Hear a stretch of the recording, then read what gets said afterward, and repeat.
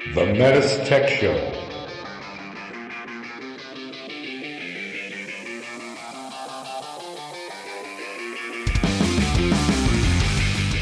Welcome to the Metis Tech Show, a show for HVAC professionals by HVAC professionals. The Metis Tech Show. Mitsubishi. I'm going with the dry rub. The only way to go, dry rub. Dry rub. Kansas City. Okay. I like Texas dry rub. Yeah, dry rub is good. Paul, what about you? It doesn't matter. It doesn't matter what your answer is. Okay. I just don't like it with sauce on it. I just like it the way it is. I don't really like sauce. On the side? Just plain No, salt, not even on the side. salt and pepper. I like the flavor without the sauce. Yeah, I like a dry rub. First dry rub I have. What's included in the dry rub? Spices? Spices. Yeah. Pepper. Pepper. Paprika. Yeah. Cayenne pepper. Okay. Yeah. Good dry rub. So, but what kind of meat do you? I mean, I like the I like ribs or the brisket. brisket. Well, wait. I was at a place called, I'll tell you later, in Kansas City, and I had lamb ribs, and at the end of it, the flavor of the lamb just came right in. It was amazing. You know what was a killer there?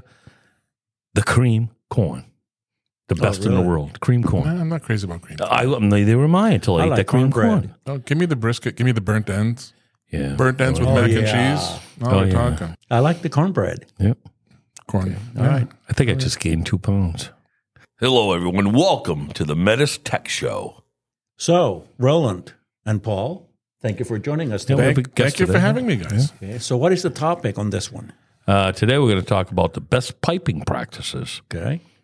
So, going into this, we had a discussion. We discussed this in our training, and we really spent a lot of time in showing or relating how important it is to handle the refrigerant piping properly. Because we know that 3 of the major causes of compressor failures are moisture, lack of lubrication, and debris. And so this podcast should prevent that from happening.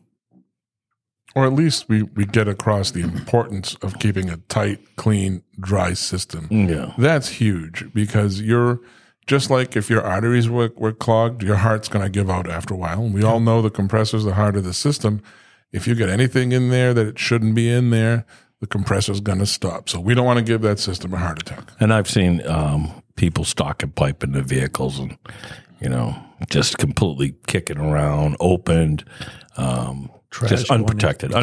So let's talk about the kind of pipe, Roland. What should we be using when we're installing any refrigeration system? Well, we got choices of soft drawn and hard drawn, but all the pipes should be labeled right on it, HCR tubing.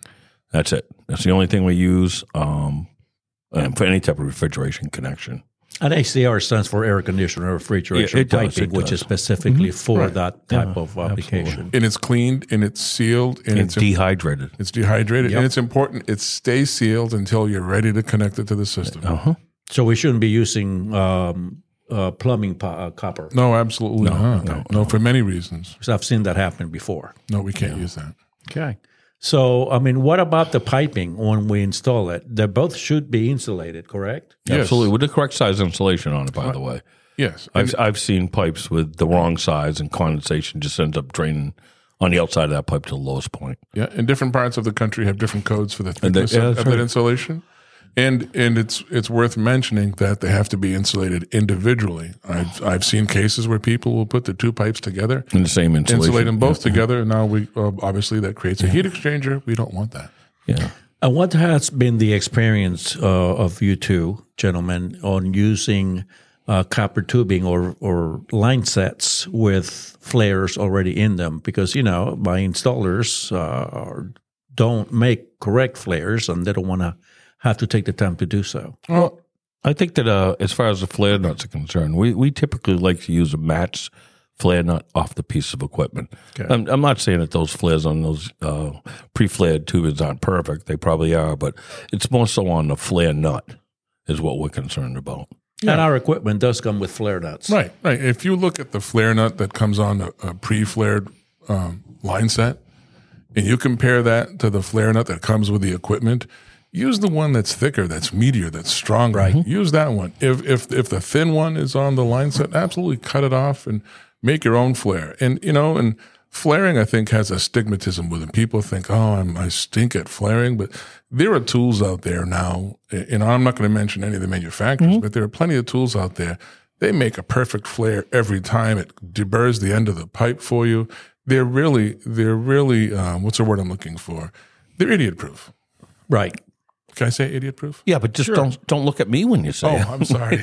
We both looked at Roland when you said that. I've known you a long time. It's just a habit. Oh my God! I'm a victim of circumstance. We were just wondering if you improved any. Yeah, and as far as the flare nuts are concerned, too, I've actually taken a look at two of them side by side one time, and I was like, "Holy cow! There's a major, not a little different. There's a major difference between the two." And the thing about flaring, once again, you can get all the fancy flaring tools you want, but it's just prep. It's just prepping that pipe and taking your time. And I always say to, back when I was a boss, I used to always tell my guys, if you don't look at that flare and say, that's perfect, okay? If you say, yeah, it's pretty darn good, I could have, the minute that hesitation comes in there, cut it out. Do another one. Yeah. Right. And the bottom line is that's your final connection in some case. You got to make sure it's right. Yeah, and if you do it right, it won't leak. Right. Yeah. One thing that I'm finding a lot of confusion in our classes is when we talk about line set that come pre-flared and they come with that red cap. And they think, when I asked the group in the class, I asked them, well, what is that red plug for? And most of the answers I get are, well, that's what keeps the trash and the humidity from going in the cap, in the copper pipe. And I tell them, no, that's the purpose of that red cap or plug is to protect the threads of the flare nut. Mm-hmm. Because if you remove that red plug and you look inside the flare, you will see there's a rubber plug inserted inside the copper tube. So if you're thinking that red plug is what that rubber plug is doing, you're going to leave that rubber plug in there. You're going to make the connection. You're going to start the equipment, and that rubber plug is going to end up somewhere in the system, probably at a strainer.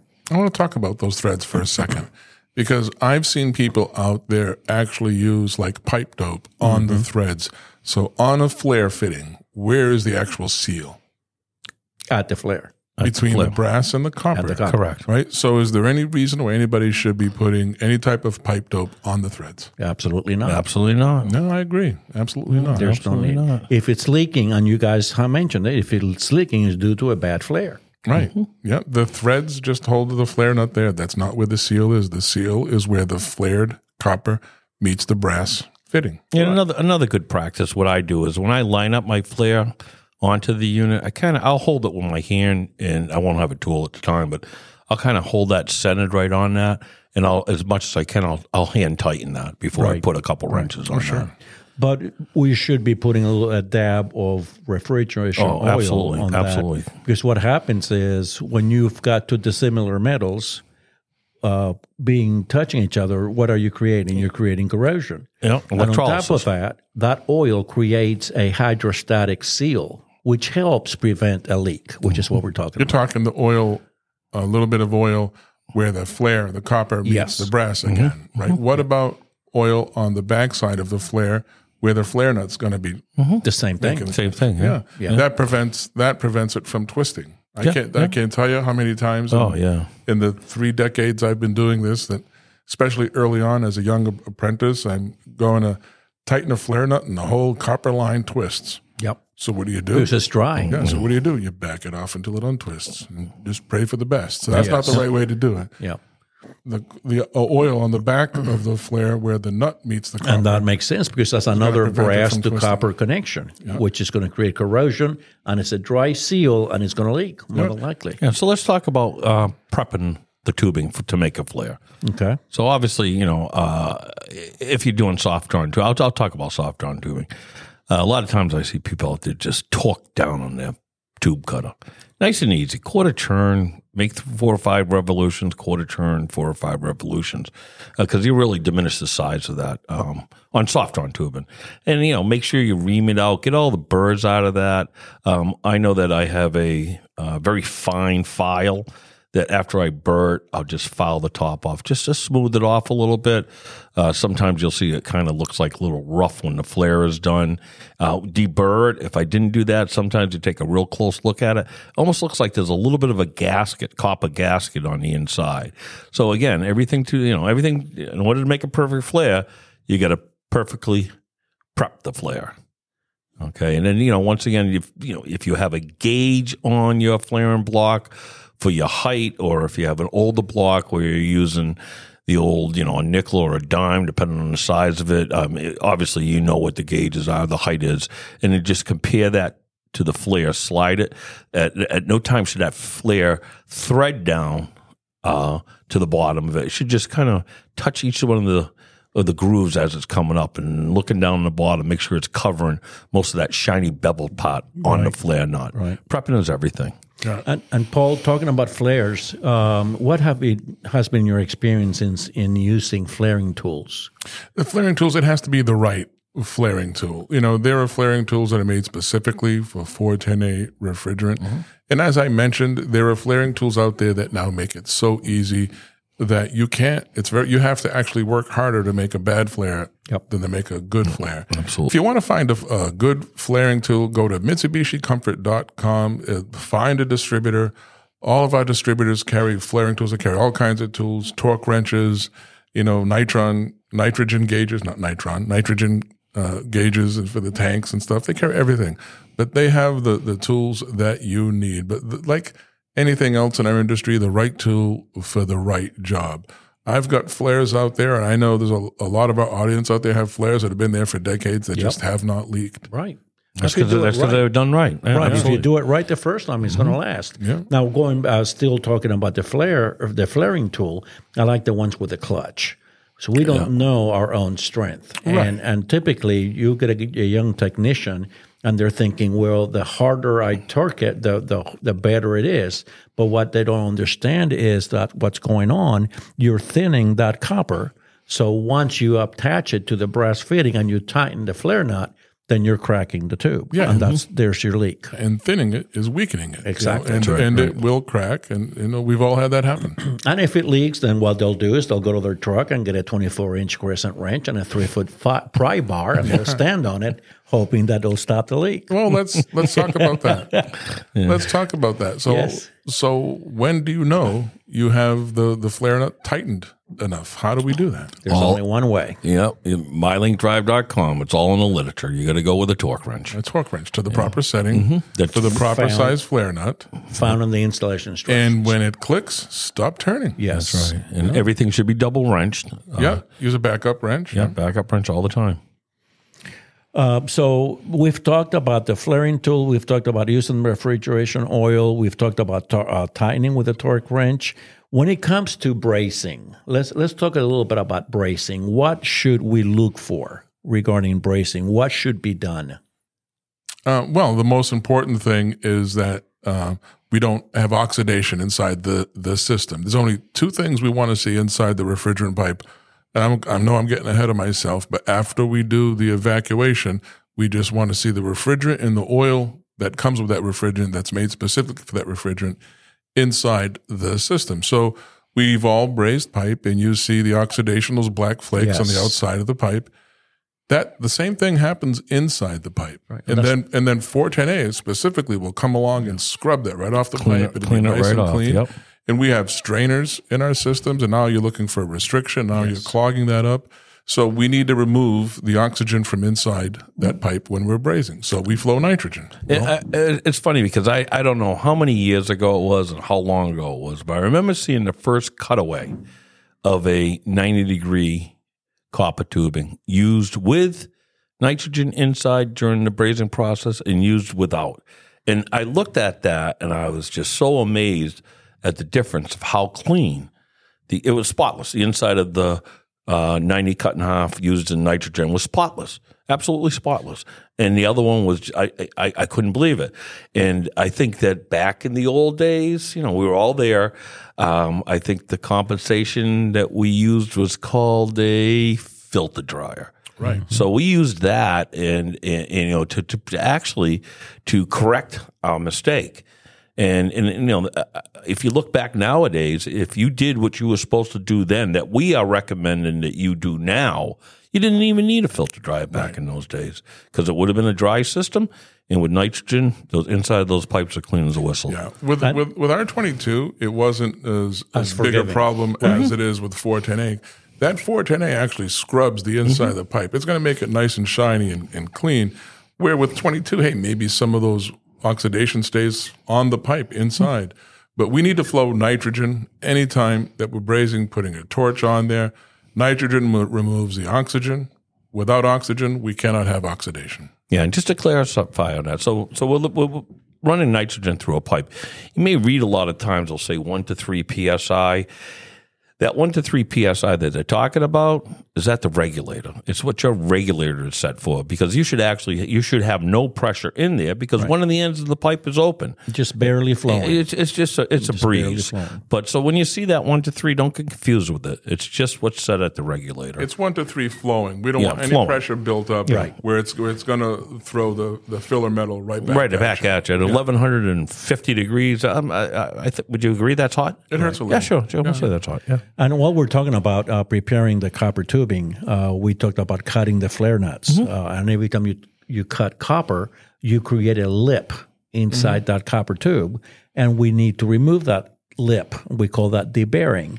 So to remove that burr, we use a reamer, and then what do we need? We need to be careful where that burr goes. Absolutely. So we make sure that we don't introduce that debris inside the pipe, right? Right. As you mentioned, that's one of the causes of compressor failures, and we have had compressors that we have taken and taken apart, and we found sand and sawdust and copper shavings. And imagine copper shavings getting into the compressor and going on the windings. What do you think is going to happen there? Because it's going to start shorting things out. Exactly. So and that's also friction in the inside of the housing, whether it's a rotor or you reciprocate and scroll. That's also going to be abrasive, and that's going to start scoring up the cylinder walls as well. Right. And why are we finding sawdust and sand and gravel inside our compressors? Tracking the pipe through the back the job site. Right. So the other thing is that pipe has to be sealed. ACR comes sealed on both ends. It stays sealed until you're ready to make that final connection. Yeah, and in commercial applications, we see a lot, even residential down in Florida, we see a lot of pipes that ran underground. That are roughed in. And then they're left open. And left like that for a while. Only God knows what goes in it. And it's common to go in and rough a building, whether it's commercial or residential. You got the pipe sticking up through the roof. It's sitting there. And I've seen it many times on different job sites where somebody just puts a little bit of electrical tape. Yeah. It's outside. It's facing up. Now the rain, the weather, the elements gets in there. So please, folks, seal that pipe until it's ready to make that connection. Either cap it if it's hard pipe, or if it's soft copper, you can pinch it and brace it. Right. Just seal it. Exactly. It's sealed to keep all the junk out. Again, what are the two things we want to see inside the refrigerant pipe? Refrigerant and oil. And that is it. Nothing more. That's it. And again, being careful to make sure that no rubber plugs remain inside that copper tube. So what about some additives? What about other additives that different people use to find leaks or make sure that those are no-nos. Those are no-nos. And that's what we're going to talk about next. Right. What we don't want to use. So we have things that we don't want to see in the system, as Paul was saying. So on those were what? What are some of the things that we don't want to see inside the system? We don't want to see anything inside the system other than refrigerant and the oil. That's the oil specifically designed for that refrigerant. We don't want to see little pieces of solder in there. We don't want to see sawdust. We don't want to see sand. We don't want to see anything in there. Oh, and one thing too, we don't want to see the rubber plugs, the plugs that come in the ACR. We've seen people put couplings on there. But the other thing we don't want to see in there is some of the things we don't use anymore are sight glasses. Like we don't, back in the day, the R22 day, it was standard practice to have a sight glass mounted right to the filter dryer. Right. And then even some of them I'd braze them in, some of them I'd actually get flared. It all depends on what I was doing at the time. Especially if I was up on a roof and I didn't want to haul up a tank, I'd get the flare one. It was the easier thing to carry up the roof. But we don't use those anymore at all. No sight glasses. No sight glasses. no filter dries. No, filter no. dries. No filter Also, don't use soft solder. Oh, absolutely not. Because for us to use soft solder, we have to use flux, and where does the flux end up? Right. Inside the Inside the pipe, system. Absolutely. and that's a no-no. Now, a lot of people think that we don't use soft solder because of the pressure, but that has nothing to do with it. Because Stay Bright will handle those pressures, but it has flux in it, so that's a no-no. It's got to be braze. You got to braze. And even I'll just back up. We kind of might have missed this, but I still prep my pipe the same way I would if I was using flux. I still sand it, clean Yes. it because I got absolutely. oxidation on it. Yep. And I'll once again back to debris inside the pipe. When I'm reaming the pipe and sanding the pipe, I hold it facing down. Absolutely. And if I can't, I'm going to take a dry rag, something that's doesn't have a lot of fibers on it, wipe it off. And then the other thing too is that if I did have a lot of horizontal prep pipe, I was going to do, I'm going to blow it out with nitrogen before I actually have the nitrogen set up for 1 to 3 psi for brazing. Right. But another good point there too. Yeah, many times in our classes we get asked, "Well, how about P-traps?" Well, there's the industry standard rules or rules of thumb, whatever you want to call it, where for every certain feet of rise, you would put a trap in there for oil return. But with the Mitsubishi systems, we don't require that. Right. If you pipe it properly, if you don't exceed the maximum distances, if you don't exceed the maximum rises, then the oil will return. If you use the right pipe size, the oil will return. So there's no need for those traps. That industry standard. Right. Yeah. Right. Limitation, separation. Stay within the confines that you're supposed to, and traps aren't needed. Yeah. Now, regarding leak testing with additives like dye to find the leak, when I was in tech support, I used to get the call, Juan, I'm going on a job site, and I know I've got a leak in it. And I asked, well, how do you know you got a leak in it? And I said, well, I'm having to put refrigerant in it every so often. And I said, well, and they would tell me, I can't find the leak. And my first question was, what are you pressurizing up to do the leak testing? And guess what answers I would get? 250, 300, 350 pounds. Oh, I've even gotten less than that, 100, 75 pounds. Yeah, and then you're not going to find a small leak with those pressures. And that's why we as a company recommend going up to 600 psi, which then will find a pinhole as a leak. And that's why we don't recommend any dyes, any additives to find a leak. There's a proper way of doing so. Look, all of us, I'm sorry, Roland, I didn't mean to step on you, but all of us have had those leaks that are hard to find. You just got to put in the time. A worst case scenario, I would never recommend putting any of those dyes where you take an ultraviolet light and they come up a different color. And a little quick side note, I did that once as a young technician in the field. I have too. And it was a system back when we were using Stay Bright, and come to find out, all the flux glows green. Yep. So I had a leak, or at least I thought I did. But, worst case scenario, I'll isolate this system. Yes. If I've got multiple indoor units, I may isolate the indoor units and the line set and the outdoor unit, and I'm going to pressurize them all and see where I lose that nitrogen. Worst case, if I had a leak that was one of those hard to find. Right, and I think that in the commercial end of it with the branch box systems, a branch controller, if it's on the commercial branch box, if it's on the M&P side, you can actually fill that all up with, say, 600 psi of nitrogen, and then you can shut all your valves off. So when you come in, you're going to lose a little bit of pressure because you're moving your gauges around. But if you go to one branch connection and it's 595 psi, another one's 597 psi, then all of a sudden you hit one at 300 psi, you're isolated to that one circuit. And, it's a smart thing to do as well.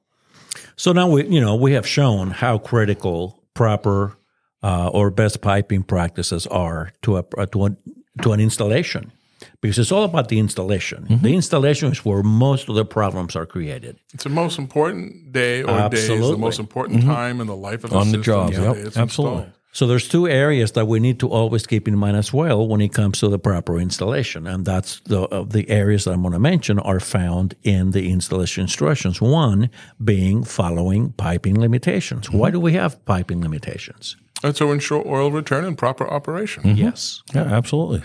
And then the other one is following vertical separation. That's the same thing. We want to make sure the oil return gets to the compressor, and those separations are going to be different whether the compressor is above or below the indoor units or the branch box. So we can't exceed that. Roland, where's the only place we really need the oil? It's in the compressor. That's it. Absolutely. The only place it belongs. It's the only place we need it. So to help us with all that, with piping limitations and vertical separation, is there something at our disposal that we can use, Roland? Yeah. Listen, people out there. We have a free software program for you in mylinkdrive.com. It's called Diamond System Builder. We call it DSB. Diamond System Builder on that vertical separation, on piping limitations. It's going to show you whether or not you've gone over. Once again, if you did go over, you're going to have a round red circle with a line going through it. So you're going to know right off the bat that you need to make some changes, some sort of altercation to stay within those limitations. So Diamond System Builder, you got to go to it. You know what my favorite thing about Diamond System Builder is, Roland? It's free. No, besides that. Oh, no. It tells me how much refrigerant I need to add without me having to do math. Exactly. And you know that math is my weakness. Well, your weakness? Mine You should too. talk to Juan about Mine this. too. I run out of fingers on toes. The shoes come right off. You know All what right. my favorite thing about this podcast has been? You're learning math? No. Oh. Not being able to cough. Yet I started to cough. Well, listen, we're in a cold climate right now. It's I know. okay. All right. It happens. Yeah. So here's what I would like for the three of us to do. Our last tagline is keep it clean, tight, and dry. I would like for the three of us to do it in unison. Can we do that? I don't know what you want me to do here. I'm confused. We're going to say keep it clean, tight, and dry at the same time. You ready? Ready? All right. 1, 2. 2, 3. Keep it clean, tight, and dry. Wait, is that the end of the show? Yeah. We're over?